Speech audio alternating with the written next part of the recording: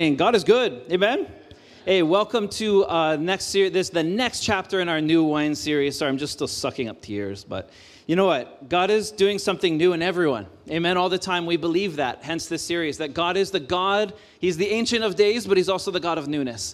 And so we trust that everything new that happens, every new opportunity, every new blessing, every new spirit, every new thing, beautiful thing that we witness on this planet, God's hand is in it.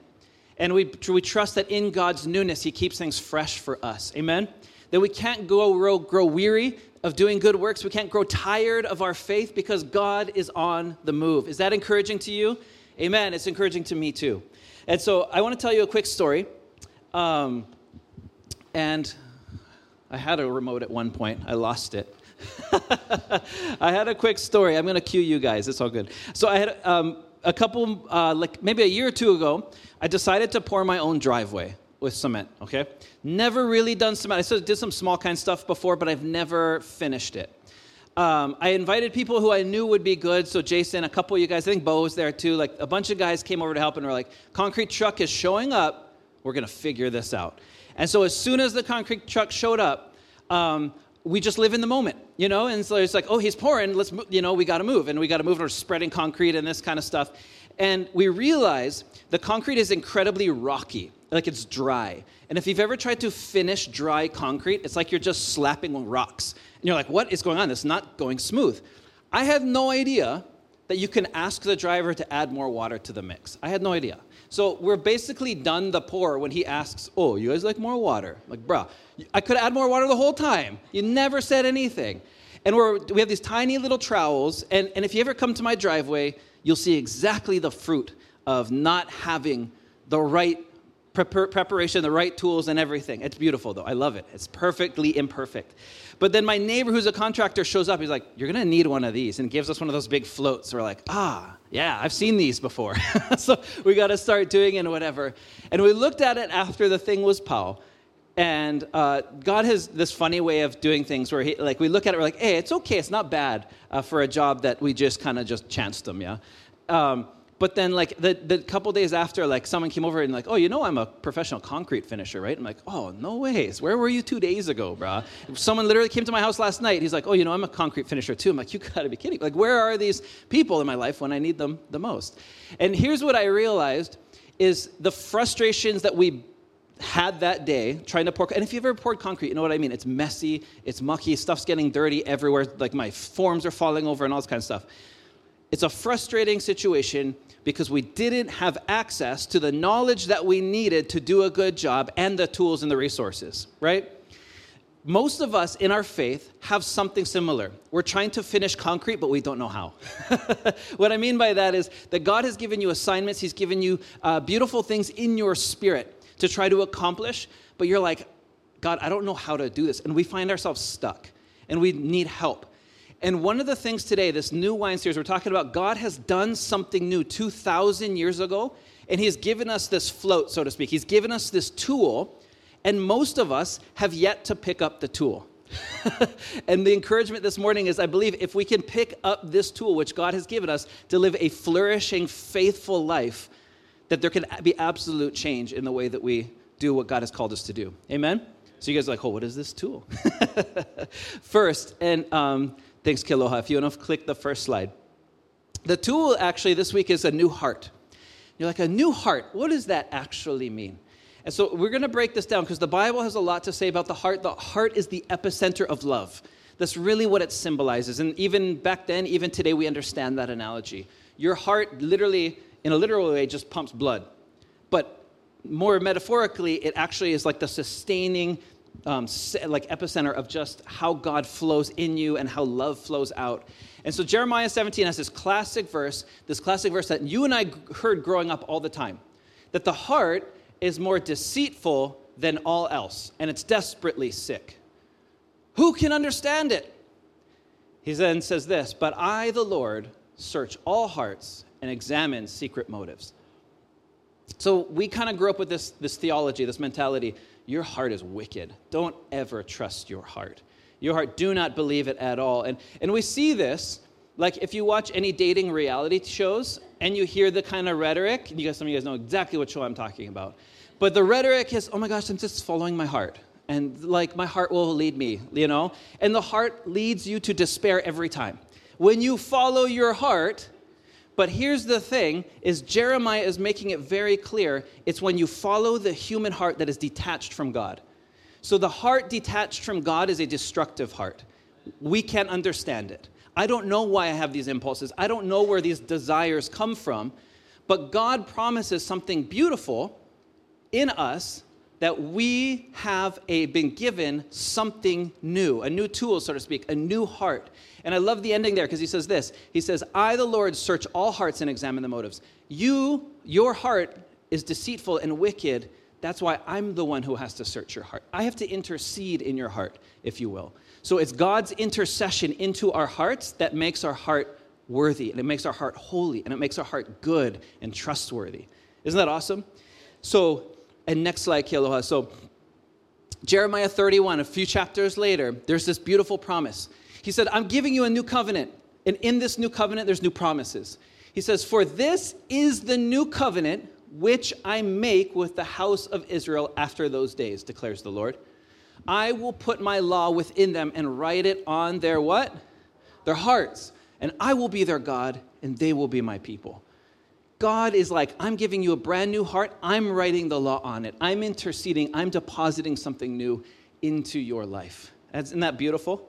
So this is the great transaction, a great transaction we almost never talk about, is that when you give your heart to God, he does the same back. He gives his heart back to you. So that my heart, as I give my heart to the Lord, I surrender my heart to God. He actually gives me his heart so that his heart becomes my heart. And so my heart is no longer wicked because I have God's heart. Amen? So the wickedness is gone. So your heart, I want to say this loudly for everyone in the room, if you are in Christ, you no longer have a wicked heart. Amen? You have been set free from that. God has purified your heart 2,000 years ago. And the question is, do you see that he has put a new heart on the table, and have you accessed it? Have you received it? Have you walked into it? That's the question we have to wrestle with. So God has given us a new heart, the capability to love like God loves. Think about that. God has given us the capability to love like he loves.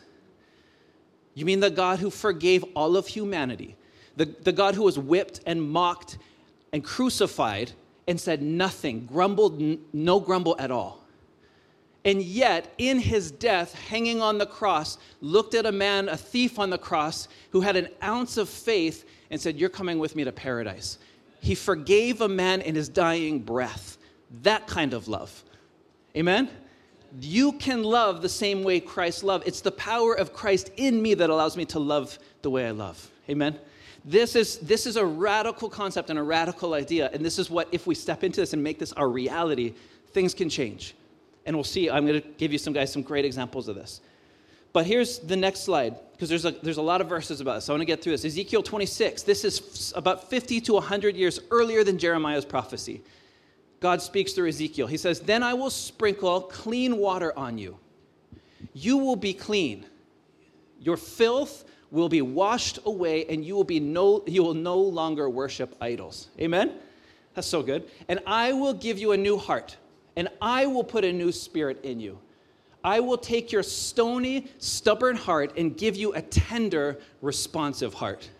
And I will put my spirit in you so that you will follow my decrees and be careful to obey my regulations. Isn't that awesome? So your stubborn, stony heart, my stubborn, stony heart, God doesn't, thank you, bro. Ooh, can we get up for Fale? Yes, the power is back. So here's the idea, is God isn't interested in cleansing your heart. He's interested in replacing it. So when you receive Christ, he's like, it's already been cleansed. I washed it on the cross. Now take this new heart. I'm going to rip out the stony one. I'm going to put one in that's responsive and tender. That's crazy. That is crazy. So this is what we have to do, is in the back of your mind, as we go through these passages, think, have I received that new heart? Has the heart of Christ been activated in me? Have people seen Christ in the way that my heart longs for things in this world? Have people experienced Christ by interacting with me and seeing the way that I love people, the way I love my wife and my kids, the way I love my coworkers, the way I love my enemies? Are we actually showing the love of Christ through our own heart condition? And this is the question we have to answer, because if we do, things will change. I believe it. So God gives, you give your heart to God, he gives you his heart in return. But here's the craziest thing, is this promise from God goes even far beyond the prophecies. Genesis 3, like page 3 of the Bible, look at this interaction right after Adam and Eve sinned. It says this, the Lord said to the serpent, because you have done this, you are cursed more than the animals. This is the curse, the promise to Satan, right? Domestic and wild, you will crawl on your belly, groveling in the dust as long as you live. And he says this, I will cause hostility between you and the woman because between your offspring and her offspring. He will strike your head and you will strike his heel. What is he saying? He's saying that you had easy access to them in the garden, you deceived them. Part of your curse is there is going to be hostility between humanity and the enemy. Your heart, since Genesis 3, has been anti-Satan. Isn't that awesome? God has put a wall of hostility up so that you would know that that is not the way of the Lord, when we follow in the way of Satan. So when we receive Christ, we recognize that from the get-go, God has put up hostility between us and him. It's almost like God bends us away from Satan. Our heart has always had a bend towards the things of God. And you can kind of tease that out, what that actually looks like, and people all over the world, and what this has looked like for humanity. But here's the idea. Since the beginning, God's like, I want your heart to be my heart. I want you to bend away from the world, away from your flesh, and bend towards me. And when you do that, there's life in my name. Amen? So this is a big promise that has been going on for a long time. For thousands of years, God is like, take my heart, see my heart, do my heart, receive my heart. Now, here's a big idea to chew on, is that our hearts are actually what make us different. Have you thought about that? Jesus tells his disciples this. He says, people will know you that you follow me based on how great your business success is. Be like, oh yeah, if you're rich, you must be a Jesus follower, yeah? That's what he says? Nope, okay, wait, that's not it. Oh yeah, he's like, people will know that you follow me because you have all the right political stance, yeah? People, amen. Love it. No, that's not it. People will know you by your love. Your love. And here's what's wild about this. There is a great story.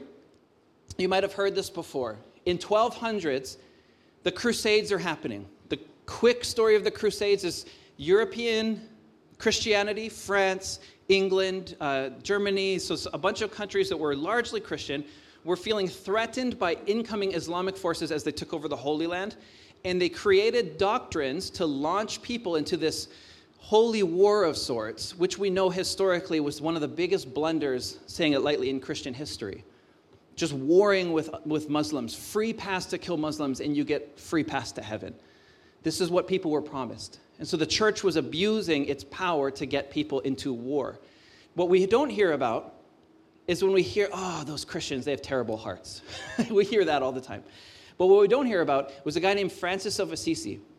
Francis of Assisi was in Egypt, and he was starting his own movement. He was moving through Europe, and he winds up in Egypt, and God puts it on his heart to go see the Sultan of Egypt.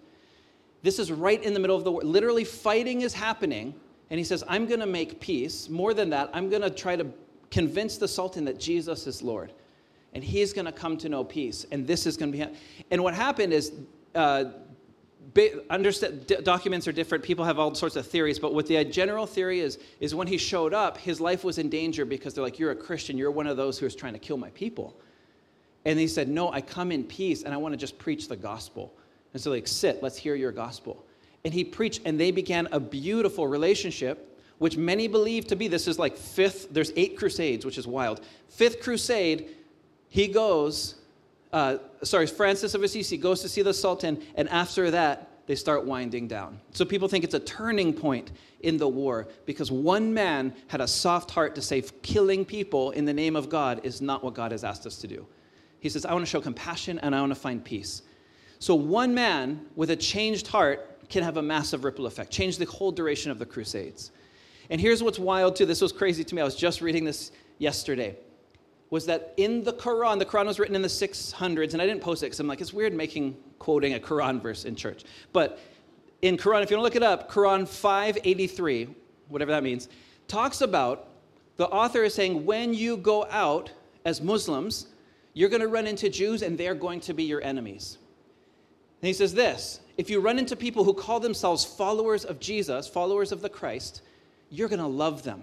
They're an affectionate people. And when they hear the name of the Lord, they worship and their eyes swell up with tears. This is literally in the Quran. He says, these are going to be your friends. Christians will be your friends because there's an affection about them that is absolutely attractive and it's magnetic. They love the Lord. Isn't that wild? So this is the kuleana that we live under with New Hearts. Is we are people who warm the hearts of others by the affection that was first placed on us by Jesus, and we warm other people with our affection and our love. That's, in a sense, you could say that's the gospel. But if you're like me this morning, and you're like, wait, Pastor Mark, I struggle. My heart is still crooked. I am stuck in sin. I got stuff going on in my heart, and I don't know what to do with it. And I don't know, how can I say that I have a pure heart, but I still have all this stuff going on inside? And I would say this, in a nutshell, is that if you wrestle between the sin and between your sin and your spirit, the spirit man and the flesh, as Paul said, are always going to battle. But if you are battling sin and your heart recognizes there is something greater, I feel bad for my sin, my heart wants to do the other way, you've already recognized that the heart of Jesus is in you. Just in the fact that the tension is there. Does that make sense? Because in that tension, you recognize there's a competing force against your flesh. There's something in you that says, this is not the way, this is not how I bring flourishing. And for you and I alike, I believe when I sin, when I'm stuck in sin, there is a voice in my heart that says, man, this isn't the way to go. And so I know the voice of Christ is in me, in my heart. Amen? And so you might not hear it, but I believe it's there. And when you receive Christ, that heart has already been pulled out, your stony heart, and the new heart is able to be accessed in that kind of love. So this is the kind of heart, this is the kind of love, the expectation that God has put on us. So I want to talk about your new heart. What does it look like? Your new heart is, number one, is it's soft and compassionate. It's soft and compassionate. We don't hold hardness as Christians, as followers of Christ. And what I mean by that is there's no brokenness in the world that shouldn't at some point break our heart too. We sing that song, Lord, break my heart for what breaks yours. I want to mourn when other people are mourning, and I want to rejoice when they're rejoicing. Amen? This is the heart of God. It's soft, it's compassionate, it is not stubborn, it's open, and it's sensitive, and it's receiving. And here's a quick quote from C.S. Lewis. He says it this way, that there is no safe investment. He's talking about an investment of the heart. To love at all is to be vulnerable, is to have a soft heart. Love anything and your heart will certainly be wrung, possibly be broken. If you want to make sure of keeping it intact, you must give your heart to no one, not even an animal. Wrap it up carefully around with hobbies and little luxuries. Avoid all entanglements. Lock it up safe in a casket or in a coffin of your selfishness. But in that casket, safe, dark, motionless, airless, it will change. It will not be broken. It will become unbreakable, impenetrable, irredeemable. The alternative of tragedy, or at least to the risk of tragedy, is damnation. The only place outside of heaven where you can be perfectly safe from all the dangers and perturbations of love is hell. If you're like, that's a lot of big words, Pastor Mark, I'll summarize it for you. If you guard your heart to the extent where you can't open it up to receive a new kind of love, you're damning your heart because God is trying to place a love inside of you that he can't get. It's irredeemable. So in Christ, we open our hearts. We open our hearts to people. We open our hearts even if it means we might get hurt. But this is what it means, right? So this is one of those things, man, we struggle with this, and we could go into all sorts. This could be a sermon in itself. But I would ask you to reflect on this question this morning. Whom in my life may I be growing a hardness towards? All of us have hard hearts towards somebody. What is it about them that makes your heart hard? What's threatening you? What makes you feel like I can't get too close because it's dangerous if I open my heart to someone like that? What could that look like? And then you think about the Jesus that we serve. The Jesus who ate with sinners, prostitutes, tax collectors, got mocked for doing so, showed such a crazy empathy for people that he opened his heart to everyone, and he got blasted for opening his heart. He let people in close to him, and his best friends betrayed him. Man, I'll tell you this, if Jesus built walls of hostility for every time he got offended, his walls would be huge, right? He would have every reason to push people, keep them at arm's length. But yet he kept a soft heart. I'm going to stay compassionate. I'm going to stay loving.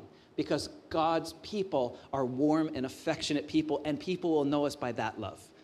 The love that gets hate, like the love that receives tension and receives, what's that word I'm looking for? Like conflict. And it's one like loving my enemies, the people who persecute me most. If I can love them, Jesus is going to shine bright. This is what Jesus promises us. So number 2 is this, is that your new heart is actually really, really forgiving. And there's a long list, but I picked out some of my favorites. And this might be holding you back from growth in your spirit, is that if there is unforgiveness in your heart towards anybody, Jesus is going to be extremely limited in changing your heart because you have closed yourself off. You said, this person is not worthy of love. And if God's heart is trying to be deposited in you, how can he love that person whom he created through you if you've closed the door? This is what unforgiveness does. Love flows through you. The love of Christ flows through you to other people. Amen? So if I close that door in unforgiveness and bitterness and envy, God has no access to them through me. So I never want that. There's something, I want to show you a quick video. There's about 10 years ago, there's a really, and forgive me, it's a very sensitive topic. There's a man who committed multiple murders and kidnapped. He was a serial killer. He was kidnapping young people and ended up murdering them, was diagnosed with some kind of psychosocial thing, very stoic, had no emotion to the whole thing. And you might remember this, you might have seen it on the news. It was groundbreaking. The parents of these young people whom he had murdered stood before him and got to testify him in court. And they railed on him. But what happened when someone with a new heart in Christ shows up on the pews or shows up on that stand? Something wildly different happens. We'll take a look. I have a quick video. Gary Ridgway sat there stone-faced as victims' relatives damned him and mocked him. He's an animal. I wish for him to have a long, suffering, cruel death. He's gonna go to hell, and that's where he belongs.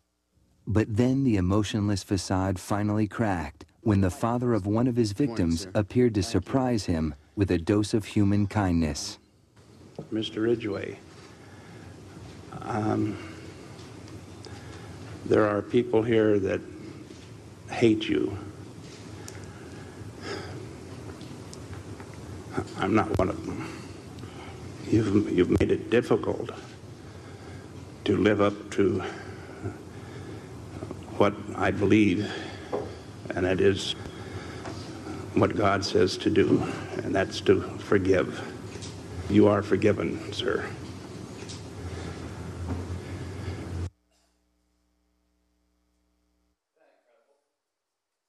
And that's a very short version of it. But this man stood through dozens and dozens of testimonies of people berating him, no emotion. As soon as he says, you've been forgiven, I hold nothing against you, that hard nut cracked. That's the power of love in us, amen? Through forgiveness. And each one of us has that same power of Christ within us, that if I forgive others as I have been forgiven, even the hardest nuts are going to crack. Amen? That's the power of God. He's so powerful in his love. Wow. So God has given us a soft and compassionate heart. He's given us a forgiving heart. Man, like I'm just thinking back too, could you imagine being one of those parents? I don't know. I couldn't do that. And I'm a pastor. That's a hard situation to be in. But if that's the radical love that Jesus puts inside of us, is to forgive in the most uncanny of situations. Amen? Some of us have hurt us really badly, and we want to be sensitive to that. Some people have been hurt, have been abused. And so you're like, Pastor Mark, I don't understand. You don't understand? I'm going through a lot. It's a lot to ask for forgiveness, and it is. But I want to remind you, you have the capacity. Don't think it's out of reach. Amen? When you have Christ in your heart, that power is absolutely available to you. to forgive, and that power is for your soul as well. That when you forgive, there's something that happens in your heart, and Christ comes alive in a new way. So the other one is generous. So our new heart is soft, it's forgiving, it's generous. A stingy heart, God says it several times in the Bible that the Lord loves a cheerful giver. Why does he love a cheerful giver? Doesn't he love big givers? Like people who just give the most? Isn't that what generosity is? No, see, in the new covenant, generosity is those who give because their heart understands the why we give. It's out of gratitude and thanksgiving that everything we have came from God. It doesn't belong to me. I take nothing when I'm in the grave. Nothing goes with me to heaven from this earth except relationships. So what I'm going to do is spend my life stewarding everything God's given me to bless other people so that when I die, God will say, good investment. Well done, good and faithful servant. And I tell you what, that kind of generosity, that kind of giving excites me. For me personally, and hopefully you too. Giving is one of the best things that we can do because it asks us to remove our attachment to earthly things. And when I can remove myself from my attachment to earthly things, I am free in my spirit. And so Pastor Jonah says it the best because he get all the one-liners. He says that in the new covenant, you don't have to tithe. You don't even have to give 10%. We're now free to give as much as we want. But it's true. When you recognize the privilege that it is to be generous in the kingdom of God, what's keeping us from continuing that? Amen? And I love it because this church already is generous. There's all kinds of stuff. I remember one of the pivotal moments for me in college. I was going through a really hard time. On the mainland, it's college life, so you're trying to afford. My car's breaking down. I cannot afford it. I had this beater with all these surf stickers on it. My hair looked exactly the same now. Meg's going to diagnose me later. I don't know what's going on. But I was going through all this stuff. I walked into church, and it had been a while since I was at church because college, you stop going to church a lot of times. So I walked into church. This old auntie walks up behind me and just kind of, she saw me. She went over and wrote a check for $200 and just slipped it to me. And she just knew it was the privilege of her heart to see someone who looked like me, like a scraggly old college student, stroll in. And she's like, you know what? I love you. We're so glad you're here. Go be blessed. And it was just like the joy in her giving. It wasn't like, oh, shoot, $200. It was like, she really cares about me. Generosity, when it comes from the Lord, is one of the most powerful weapons of love. A powerful weapon of your new heart is in the generosity that you can show to others. And remember, generosity is not about the amount. Generosity is about the spirit by which it comes. That it's Christ in me. It's not this like obligatory giving. It's like, no, Christ is in me. Guess how much I get to give this week? It's amazing. What a privilege. So a generous heart is a new heart in Christ's kingdom. The next one is this, is your heart is just and it's merciful. There's a lot of passages about this. But when you have a new heart in Christ, the justice of God becomes the heartbeat of your heart. You want to see things on earth as it is in heaven. So I want to see things here. All the injustices I see, I want to help be a part of the solution. I want to help redeem injustices as I approach them. So we have this crazy verse, and I'll give you my kind of quick revelation on this because I feel like it's really important. So Micah the prophet just is telling Israel, he's like, don't you guys have any gratitude for what I've done? Talking about him being God. God has saved us from slavery. He's done everything for us. He's taken care of you, every single one of your needs. And what? How are you going to repay him? You're going to slaughter thousands of rams? Are you going to bring tons and tons of burnt offerings? He's like, no, that's not going to do it. He says, here's all I require of you.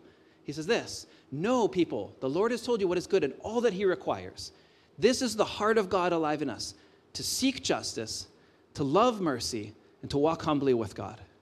What does that mean? It means that I seek what's pono. And the pilauness in my heart has been ripped out, so now I can see clearly what is righteous in God's eyes. And I pursue that. When I come into face with injustice, things change.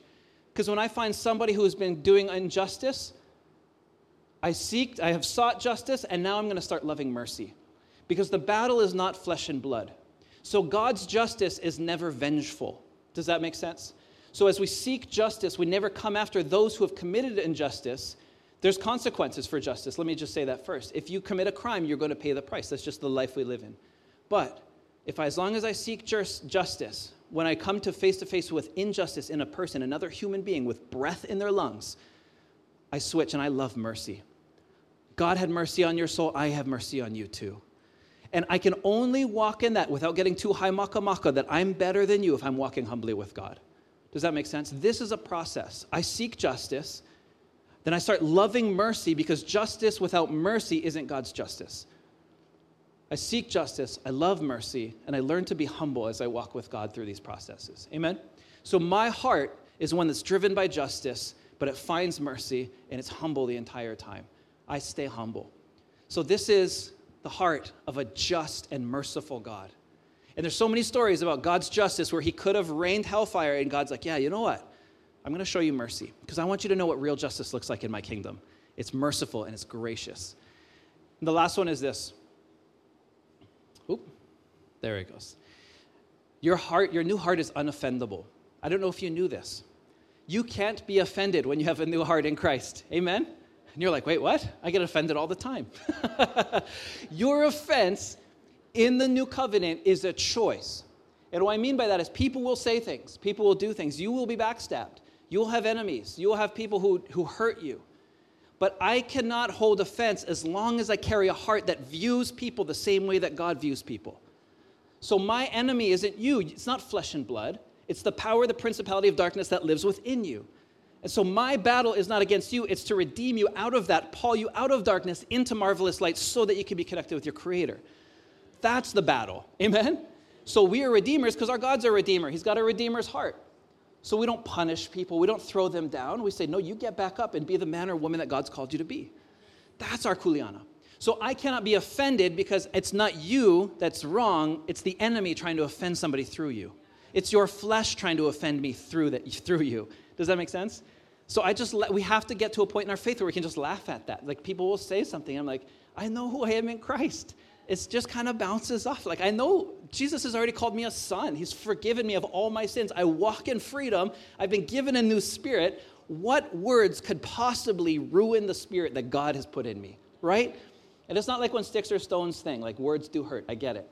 But in our processing and in our journaling, we should always go back to Jesus. Who do you say I am? And how does that help me filter the things that are coming at me in this world? Keep me from being offended, God. And most of all, if I could just say this too, I think a lot of times our offense comes from when we pursue approval and we pursue success in man's eyes. And we pursue the heart of man and we want men to recognize us. We want humans to recognize us. We want humans to give us glory. And as soon as they do that, we feel offended. Or as soon as they criticize us, we feel offended. Now, what if we actually lived like there's only one opinion that really mattered about us? You know? An audience of one. How would that change our dynamic, our entire life?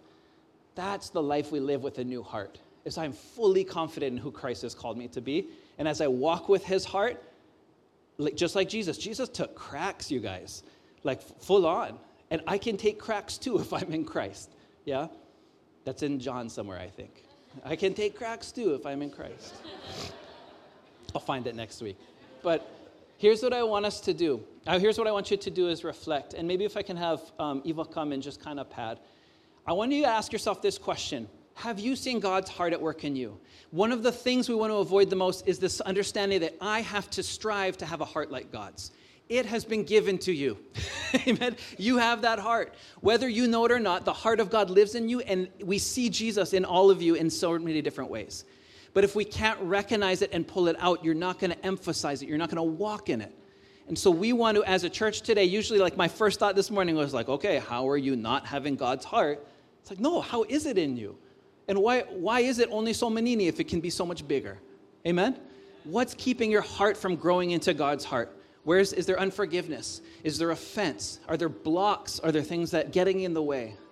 Is there a softness and a compassion? Do you have a hardness of your heart towards somebody or somebody's? Why is that? I promise you this, is that when you open your heart to be vulnerable, to allow the Spirit of God and come to change you, you'll be like Uncle in that video, that even in the midst of the biggest pain in the world, you can still walk in a ridiculous, miraculous kind of love. That's the goal. I want to look like Jesus. I want to love like him.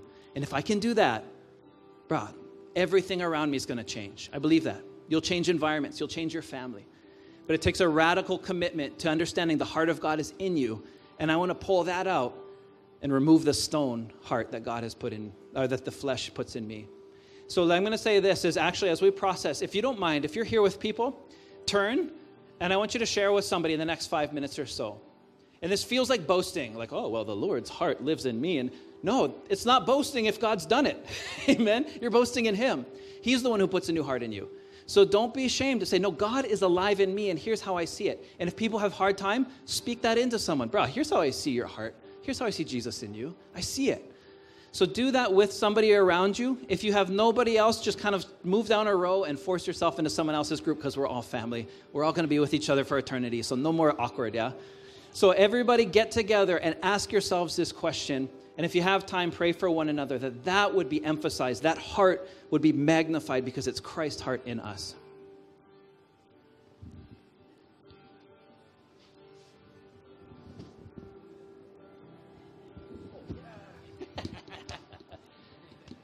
How's Christ's heart in you?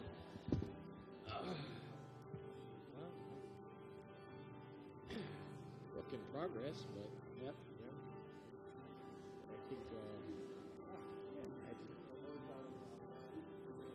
I don't get offended too easily. A good thing. Well, I'm always kind of like, I don't get up, I don't get down. Yeah. I guess I had my stepmother, but she's a pretty strong Christian, and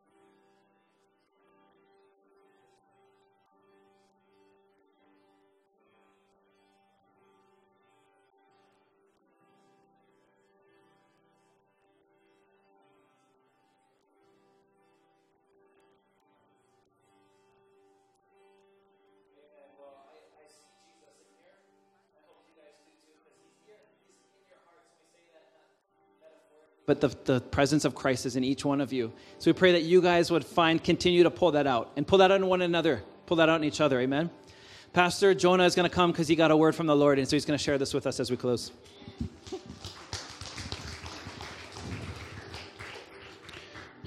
Amen. During worship, I was just wondering why God was running scripture through my head. So Hebrews 4:16 says, "Let us approach God's throne of grace with confidence, so that we may receive mercy and find grace to help us in our time of need." How many of us know we have a time of need almost constantly as we live in this crazy life, in the midst of what some people may call our humanity, that we need Christ constantly, amen? And it says we need His mercy, and we need to come to the throne room of grace. And that's something we constantly need to do. And one of the extensions to what Pastor Mark was talking about, sometimes that grace needs to be applied to us first. How many of you know that you need to first, in order to forgive others, you might have to first forgive yourselves? And I just felt that overwhelming, Pastor Mark, that as you were speaking about the new heart, like it starts, you know, the great love, the great commandment of love is love others as you what? Love yourself. And so in this midst of what we experience today, because there was a word that came forth today, amen, family? There's a word that came forth. There's a spirit that pressed into each and every one that brought us to this point of where the Holy Spirit has us right now. So what I want us to do in this moment is I really want you to be merciful first to yourselves. Because that's an extraordinary request from pastors, for you to find mercy first. Mercies are renewed every day. Why? Because we need His mercies. Because the world needs a merciful body of Christ. Not a condemnative body of Christ. It first needs a merciful. But mercy given is first mercy received. Amen? That list that Pastor Mark just gave us is something that we first have to receive. We have to receive the soft and compassionate heart and expression of God for what Jesus did on that cross. Amen? Can you guys put up that list again? So I don't have to go to my phone. We'll put up the cheat sheet. There it is. And then you first have to receive the forgiveness for yourself. Amen? You have to understand the generosity required from yourself to yourself of the goodness of God. That's why we come every weekend. It's being generous to yourself is why we come to church on the weekends. Just and merciful to yourself. Amen? And unoffendable to yourself. When you look in the mirror, you're not seeing the broken, busted, disgusted person who you used to be, but the one with the brand new heart. So let's bow our heads, and I just want to pray over each and every one of us, because I'm going to receive this prayer too this morning as we close out the service. But it requires us to receive this personally. It's just one of the steps that sinks this thing called the love of God so deep inside of us. It makes His love so relative to us first so that we can take that out, because this world is dying. As Pastor Mark saw, there were people that were absolutely disgusted with this killer, and then somebody applied mercy in the moment when condemnation was well deserved, it seemed. As we bow our heads in the name of Jesus right now, Lord, I pray over my brothers and sisters as we end this mighty move of the Spirit in this house today, Lord. We thank you that your generosity was first for us, Lord. Your generosity on the cross, that you could have turned the other way because the power was in your hands. Your compassion for us said, go to that cross without complaining. They don't know what they do. Whew. Holy Spirit, thank you for your abundance in this place and your presence right now in this house, Lord. Thank you, Lord. Thank you that this is a house of the Word, Lord. Thank you that this is a house where the Holy Spirit has an invitation to dwell in its people here. that this is a place that we walk into and we can experience the goodness, the merciful goodness of the throne room of grace right here. Lord, so right now in the name of Jesus, the name above every name, in the authority given to us in the name of Jesus, Lord, we drink the forgiveness for ourselves, Lord. We receive that forgiveness unto ourselves, Lord. We are generous with ourselves today. Lord, we're compassionate and soft towards ourselves. We are unoffended by the things that we've done, Lord. If your mercies were fresh and renewed today, Lord, then that mercy is extended from myself to myself, Lord. And as all our eyes are bowed, and I'm speaking to you in this house today, and you receive those mercies. You receive that forgiveness from yourself to yourself. Raise your hand in this house today. Raise your hand so that I can see that you receive the mercy of God for yourself today. Amen. And your ability to raise your hand, it's where it begins. Lord, so thank you for my brothers and sisters. Thank you for this house, Lord. Thank you for the generation and the legacy of the Spirit and the Word that exists in this house, Lord. We cannot leave this house today. If you do not know Jesus, as our heads are bowed, if you do not know Jesus as your Lord and Savior, that means you know He lives inside of you, that you have the source living inside of you, because some of you may be asking yourself right now, I cannot understand. The first thing, the beginning of the ability to understand all of this stuff is to ask Jesus to come inside of you, to live inside of you, to be your Lord. We got to start there. That's where it all starts. You need a starting point. So that's somebody in this house today that needs a starting point of having the Lord, Jesus Christ be your Lord. If I'm speaking to you as all of the eyes are closed today, if you do not know Jesus Christ as your Lord and Savior, I want you to look up at me right now. Look up at me in this house if you do not know Jesus as your Lord and Savior. If I don't see your eyes looking at me and I can't see that, raise your hand and go, Pastor Jonah, wave your hand at me if you have to, so that I know that I'm going to be praying with you. So that means all of us in this house today, probably the majority, are saved in this house today. That's awesome. There's a work for us that starts. We're going to walk outside of the door today, family, in the name of Jesus. And we're going to go back to our life. You're going to look in the mirror. You're actually going to believe that you may be looking at somebody that was recognizable from the day before. In the name of Jesus, I pray that you see God's intention in the person you see in the mirror. I pray that you see the person with a new heart, the person who is able to be soft and compassionate, the person who is able to be generous, the person who is able to be merciful, the person who is able to be unoffendable in this very offending world. And Lord, so we bless you. We thank you for this day that you have given. Lord, thank you for the powerful seed that was planted in each and every one of us today. Lord, may we go out into this world and just shine so everybody can see the love of God. In Jesus' name I pray. Amen. Everybody have a great week. God bless you.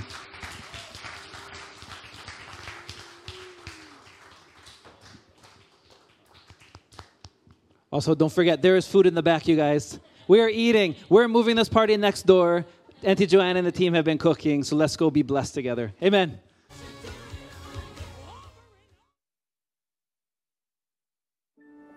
Aloha, church family. Thank you so much for joining with us in worship this morning. We truly hope that you were refreshed and strengthened in your faith during these crazy pandemic days. We invite you to look at all of our messages. They're available on our YouTube channel. We'd also invite you to download our church app. It's just a great way for us to keep in touch, to communicate, also for you to receive materials. So take advantage of downloading that church app. We would invite you to partner with us as we continue serving God faithfully during these days. And you can give online, you can give on our website, or mail a check into our street address. We really appreciate your support with that. May the Lord bless you and keep you. May the Lord turn His face upon you and be gracious to you. May the Lord grant you peace. We love you. Aloha.